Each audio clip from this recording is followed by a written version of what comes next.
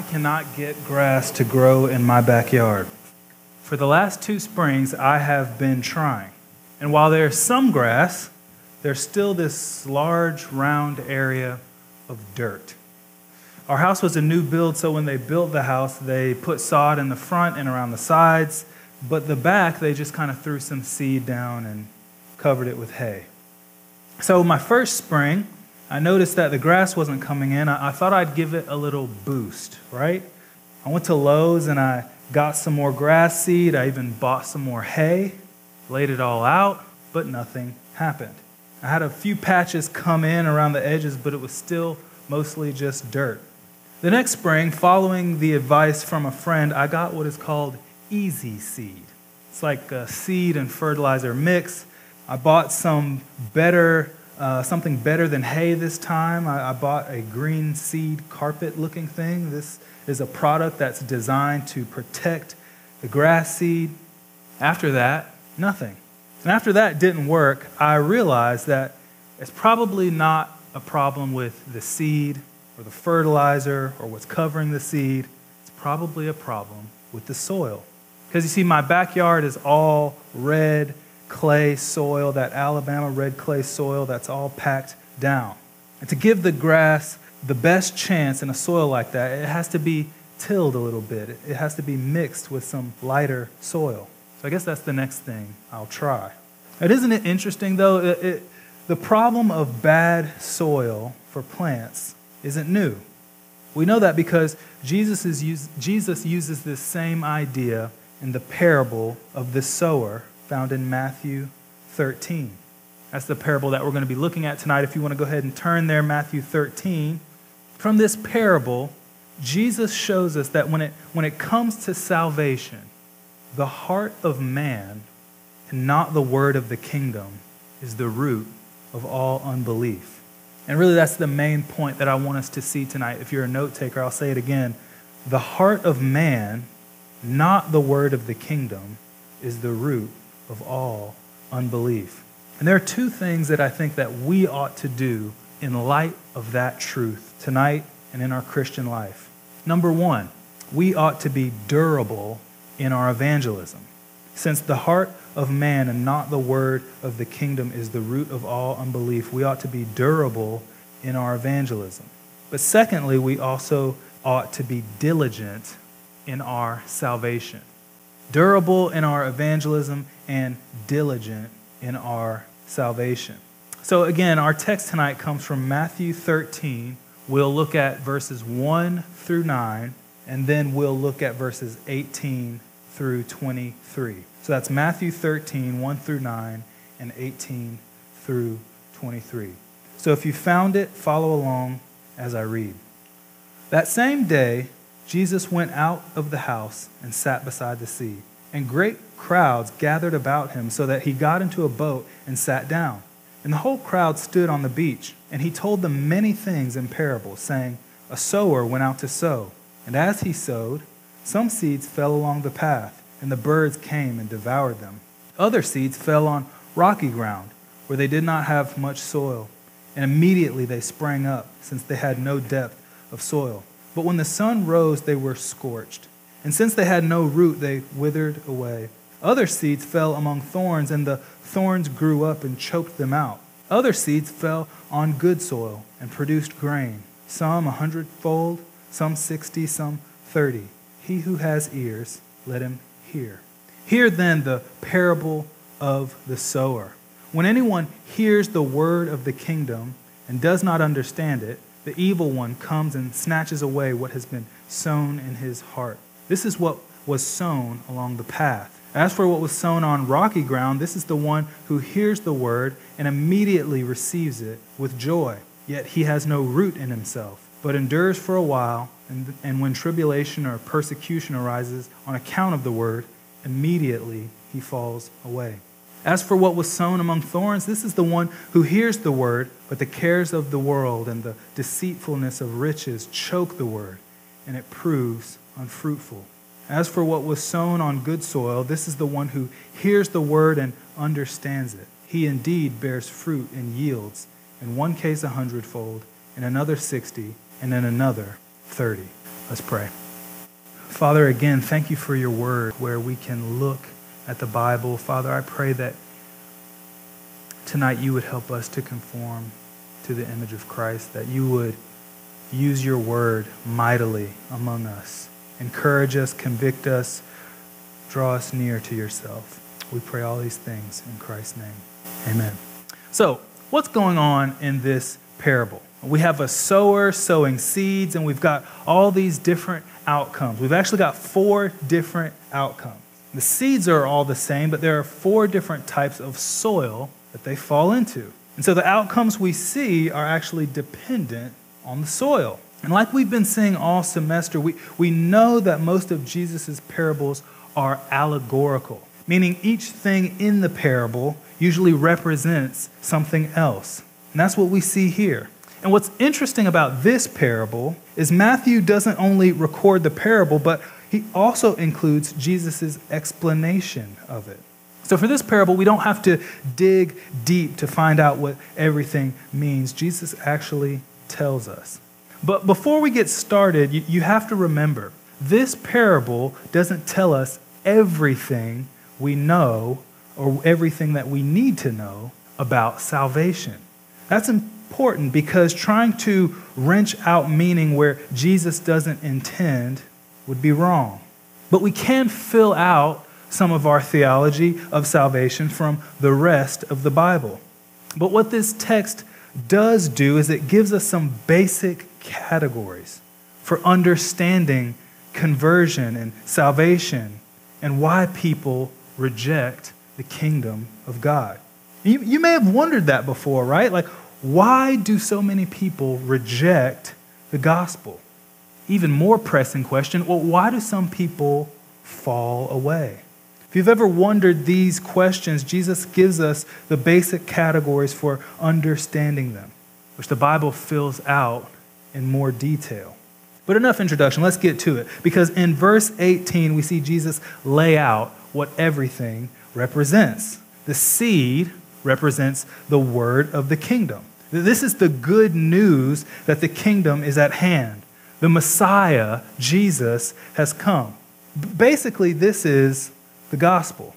And the soils represent the hearts of men. Do you see that in verse 19?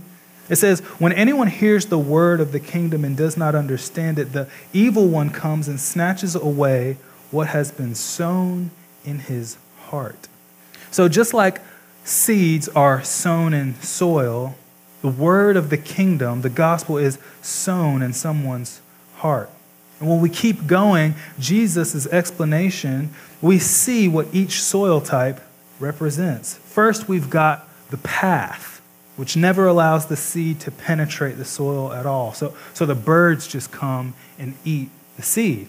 Jesus says that this represents someone who hears the word of the kingdom and doesn't understand. So Satan snatches the word away. Then we have the rocky ground, which actually doesn't have enough soil. This means that there can be no depth to the roots. Jesus says this represents one who hears the word with joy, but because it has no roots, whenever trial or persecution comes, it withers away, scorched by the sun's heat. Then there's the soil covered in thorns, which choke out any chance of the seed growing. And Jesus says that the thorns and the thorny soil represent the cares of this world and the deceitfulness of riches, choking out the word of the kingdom. And finally, lastly, we have the good soil. Jesus says it represents the one who hears the word and understands it, eventually bearing fruit and multiplying. So we have 3 bad soils and 1 good soil. Having put all this together, though, there are some questions naturally that are going to arise in your mind. Because remember, this parable doesn't tell us everything we need to know about salvation. It merely gives us some categories for some specific things. But the first question that might come to your mind is this passage of Scripture even about salvation? Or is it about something else? Well, I think it's right to understand this parable to be about conversion and salvation. I think that's right. For starters, when Jesus talks about plants that bear fruit versus plants that don't bear fruit, he's usually distinguishing between true conversion, those who are born again, and false conversion, those who profess righteousness or profess faith but are not truly righteous or are not truly his followers. Even uses this language to describe those who outright reject him. And so all of this talk about fruit and plants, we see this, just in the Gospel of Matthew. We see it in Matthew chapter 3, Matthew chapter 12, Matthew chapter 21. That's just Matthew's gospel. We should hear when Jesus is talking about fruit and plants as talking about conversion and salvation. But the second piece of evidence that this is all about salvation and conversion is that it's all about response to the word of the kingdom, which we know is what determines your salvation. If you respond to the word of the kingdom, the word that Jesus is the Messiah, if you respond to that in faith and repentance, that means you're saved. If you reject that message, that means you aren't. So it's right to understand this parable to be about salvation, true conversion, false conversion, and the absence of conversion. But the second question that might come to your mind, that might arise in your mind, comes from the fact that the three bad soils all revolve around circumstances and situations that the soils find themselves in. It might cause you to think that the soils, and our hearts, for that matter, aren't really that bad. They're just kind of neutral. It's what happens to us when we hear the word that keeps us from being saved. Things like Satan, suffering, the cares of this world, the deceitfulness of riches, all those things get in and mess up a naturally good, neutral soil. Because don't we see that the good soil is just soil, absent of all the bad things? Well, no, I don't think that's right. Because, again, one of the dangers of this parable and any parable is over-interpreting them. And in this parable, since Jesus gives us the explanation, we shouldn't go further than what he says. And Jesus sees the soil and what's going on in it and around it as just one thing. So I think we should see it as one thing. The soil is bad because of the things going on in it and around it. Just like the heart is bad because of what's going on in it and around it. Separating those two things out, soil from the situation, is making the parable say things that it just doesn't say. But furthermore, it makes the parable say things that aren't actually supported elsewhere in Scripture. Another reason we should reject that interpretation is because Scripture actually says the opposite. It says the opposite of we're all neutral, and it's the stuff around us that makes us good or bad. Think about what Genesis says about why God flooded the earth in Genesis 6. Genesis 6:5 says, "The Lord saw that the wickedness of man was great in the earth, and that every intention of the thought of his heart was only evil continually." Or Jeremiah 17:9, "The heart is deceitful above all things and desperately sick. Who can understand it?" Just in case you think it's just all the Old Testament, Paul affirms this in Romans 3, verses 9 through 18. He says, "For we have already charged that all, both Jews and Greeks, are under sin. As it is written, none is righteous, no, not one. No one understands, no one seeks for God. All have turned aside. Together they have become worthless. No one does good, not even one." Jesus himself affirms this idea in Matthew 15, verse 19, saying, "For out of the heart come evil thoughts, murder, adultery, sexual immorality, theft, false witness, and slander." And so when we fill out this parable with the rest of Scripture, we actually learn something not so good. All of our human hearts, naturally, are just a mixture or a variation of bad soils. In order for the seed to find good soil, for a heart to be receptive to the kingdom and receptive to the gospel, God has to intervene. God has to soften our hearts, change our hearts so that we would be receptive to the kingdom. This is what Jesus means when he says, "Truly, truly, I say to you, unless one is born again, he cannot see the kingdom of God." God is the only one who changes soils and prepares them for the seed of the kingdom. And this is what God does when he saves us. This is why 1 Peter chapter 1 describes it this way in verse 3. "Blessed be the God and Father of our Lord Jesus Christ. According to his great mercy, he has caused us to be born again to a living hope through the resurrection of Jesus Christ from the dead." Okay, so we understand that we're not naturally good. Naturally, the bad soils represent humankind. But why do I say that this should cause us to be durable in our evangelism? Well, as Jesus continues to preach the good news of the kingdom with his disciples, Jesus wants them to know, spiritually speaking, just what's going on. He wants them to know how to interpret the events that are happening around them, why some people believe and others don't. And I think that has a profound implication on how we view our attempts at evangelism. The same thing that is true of those who hear Jesus will be true of those who hear us. "For truly, truly, I say to you, a servant is not greater than his master, nor is a messenger greater than the one who sent him." Which is why I think that a parable like this should cause us to be durable in our evangelism. When I think about durability, strangely enough, I think about my Apple AirPods. Let me tell you what I mean. A couple of weeks before Christmas, I'm looking for my AirPods. I can't find them in any of the normal places that I keep them, which is literally just anywhere in the house. So that's when I remember, oh, they're in my jacket pocket. I left them in my jacket pocket. After I start looking for my jacket, that's when I remember earlier that day, I actually washed my jacket. So I rush over to the washing machine and I confirmed it. I did, in fact, just wash this jacket. So the only thing left to do was look in my jacket pocket, see if I had left my AirPods in there. And yes, you guessed it, I did. I washed my AirPods in the washing machine, full of liquid. So I took them out, I immediately checked them to see if they still worked. And after a loud static noise in my ear that has decreased my hearing since, they started working. To be honest, every now and again, I still get a little static shock there. For the most part, my AirPods still work after being washed in the washer machine. Those things are durable. I think a passage like this helps our evangelism to be durable too. It's able to withstand rejection and confusing situations.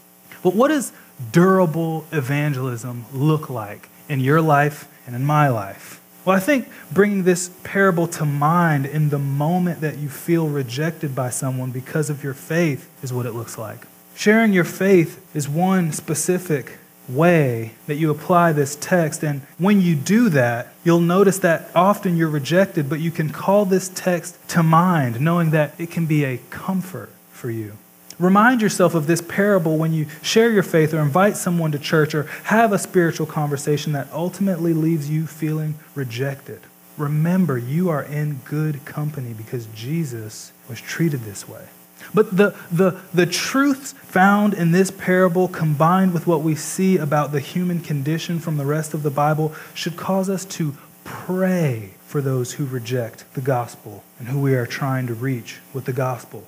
But because if hearts are soils and you need good soil to receive the word of the kingdom, we need God to prepare people's hearts to be able to receive the gospel. We only sow seeds. We can't change people's hearts. But we can humbly come before the God who does change hearts and pray.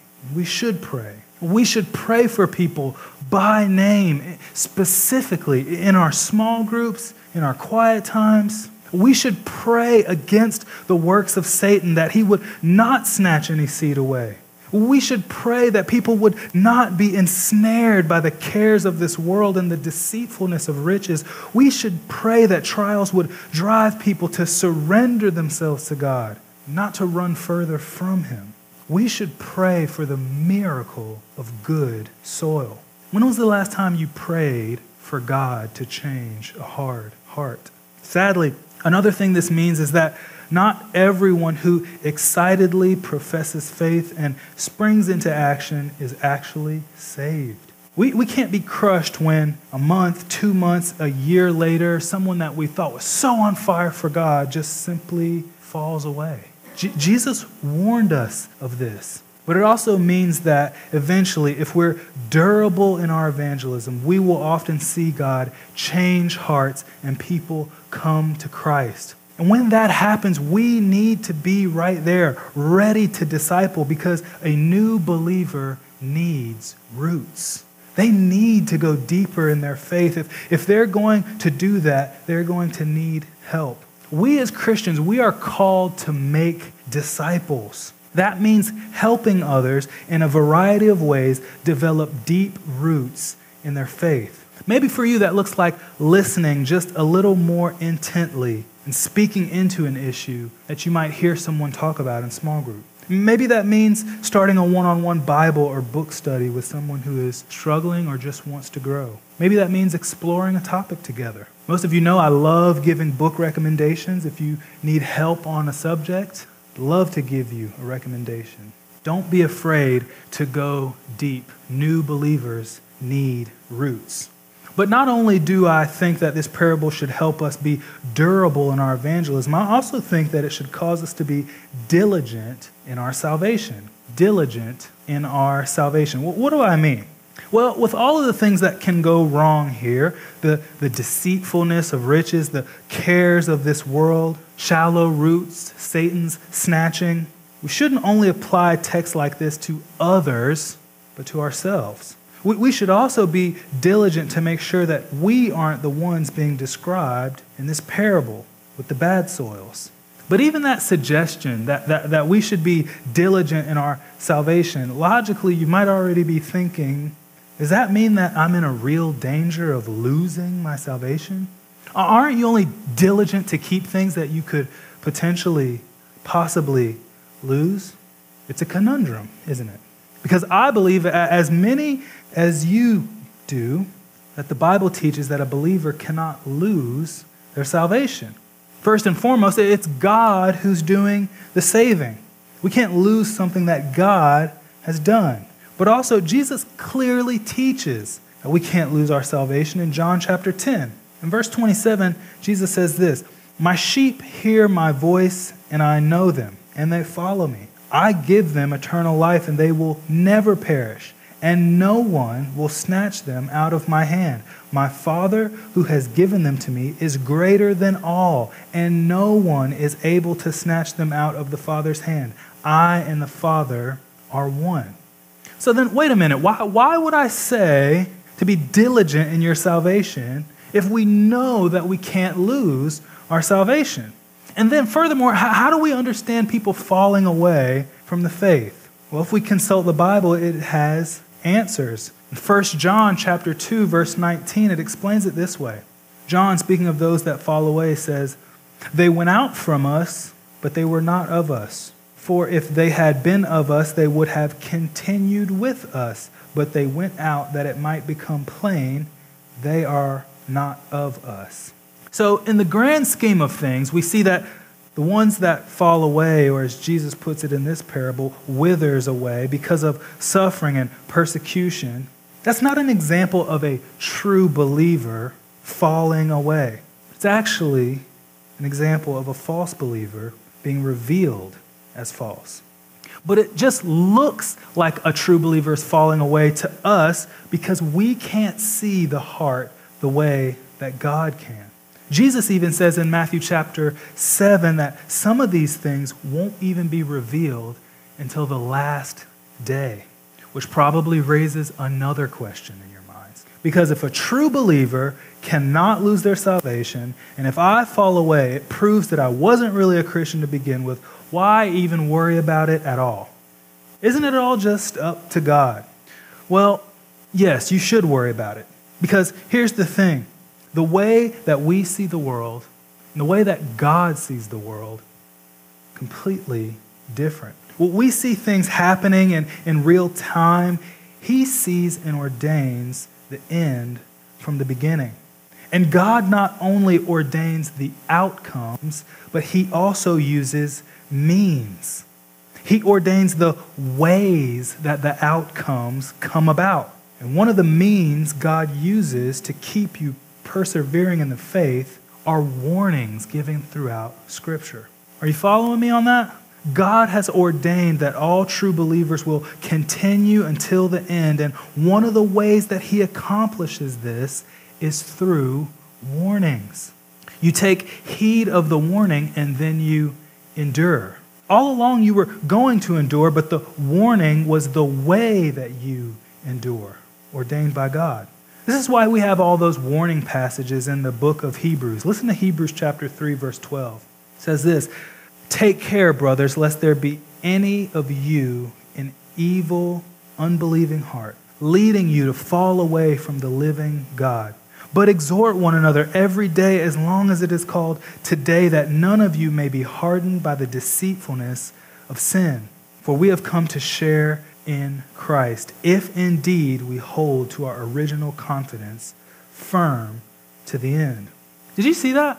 Not only does the writer of Hebrews warn you to not fall away, he also confirms that a true believer will make it to the end, if indeed we hold our original confidence firm to the end. And the truth is, we can't fully understand or comprehend exactly how all of this works, how our responsibility and God's sovereignty work together, how we have responsibility, free moral choices, but God is totally in control. We don't fully understand it. And that's because God is God and we are not. But the point is clear. Heed the warning and take heed lest you fall. Don't try to live your life from God's perspective, trying to know the end from the beginning, thinking you have to have God's knowledge in order to function. Live your life from your human perspective and heed God's warnings in humble obedience. And when it comes to this parable, we'd be wise to heed its warnings, which should make us diligent. When I think of remaining diligent, reminds me of a game that my wife's family loves to play. Isn't my favorite game, by the way. It's a game called Nerds. Some people call it Dutch Blitz or Peanuts. I see we got some fans in the house. Don't invite me to play. Thank you. To be fair, the reason that it's not my favorite game is because I'm just not good at it. I'm that guy that doesn't like to play games that I'm not good at it. But I do play because it's family, and family time is more important than games that I'm good at. So the way that you play this game, though, is every player playing there has a deck of cards. So 4 people are playing. There's 4 decks of cards, right? You shuffle them, and then once you start, it's like you're all playing 4 different games of solitaire at once, and then there's another game of solitaire in the middle that everybody's playing. See, I can't even explain it. That's how bad I am at it. But you've got your pile, and then there's a community pile. And the game moves extremely fast. I mean, when Bailey's family and I play, people are standing at the edge of the table trying to get the best position to play. And whoever runs out of cards, their Nerds pile wins. At least I think that's what happens because I've never won. And I don't think I have to convince any of you that I am not a very quick person. I pretty much come last every time we play that game. And the winner is always someone who is able to see what's going on all over the table and remember what cards they have in their hand. A person who is diligent. And that's why it reminds me of how we're to be called to be diligent in our faith. But how do we get specific with that? How do we get specific with diligence in our faith? I think a good question to ask is, what are some of the things that our passage mentions that are the enemies of good soil? Well, there's a strong warning here against the deceitfulness of riches. Like many of the parables that we've looked at or that we will look at, Jesus is constantly and consistently issuing warnings about riches and money. And Jesus here says that riches can be deceitful. Have you ever thought about riches being deceitful? What does it mean for riches to be deceitful? The deceitfulness of riches is what happens when having riches or seeing others with riches causes you to believe that they are all you need, that riches are all you need. So even if you don't have the riches yet, you can look and see someone with riches and think, once I have that, once I have what they have, I'll be good. I'll be set. That everything comes down to money. And again, like we saw with the rich man and Lazarus, having riches doesn't necessarily mean that you're deceived by them, but there's these strong warnings against riches and the deceitfulness of them. We're to guard our heart against it. Don't let your life goals and your life in and of itself be all geared toward having riches, trying to get rich. Riches are deceitful. Even as college students, when you think about the career that you're going to go into, when you think about leaving college and going into a field, don't just think about what will make you the most money. Think about how to steward the unique gifts and opportunities that God has given you. Use them for the good of your community and for the good of your family. Use them to honor and glorify God. But Jesus also says in this parable that the cares of this world can choke out the seed of the word. What does this look like? Well, it looks like letting normal, everyday things that we all have to care about, letting those things become obsessive and take over your life. What we'll eat, what we'll wear, where we will work, cars, houses, stuff. It's letting that completely take over your life and your time to the point where you don't have any time or energy left for the nourishment of your soul. They literally choke out the kingdom in your life. It's when you say you don't have time to go to church on Sunday or you don't have time to read your Bible or pray. It's really about what you prioritize. The misprioritization of your life can often have disastrous effects on your faith, leading some to even fall away. But not only that, remember what I said about how important it is for new believers to grow deep roots. Well, whether you're a new believer or not, that's an important thing for every Christian to be growing in. It's important for you as well. Because Jesus says here that those without roots can last for a little while, but when persecution and trial comes into your life, if you do not have roots, you will wither away. So, how's your root system? Are you growing deeper in the things of God and in your understanding of His Word? Are you prepared for the suffering as a Christian that this life will bring? Deepen your faith now. Don't risk being withered away by the scorching heat of persecution and suffering. But as we think about how to be durable and diligent, we must not neglect one of the most powerful encouragements for our soul, returning again and again to the original word that was spoken to us, the word of the kingdom.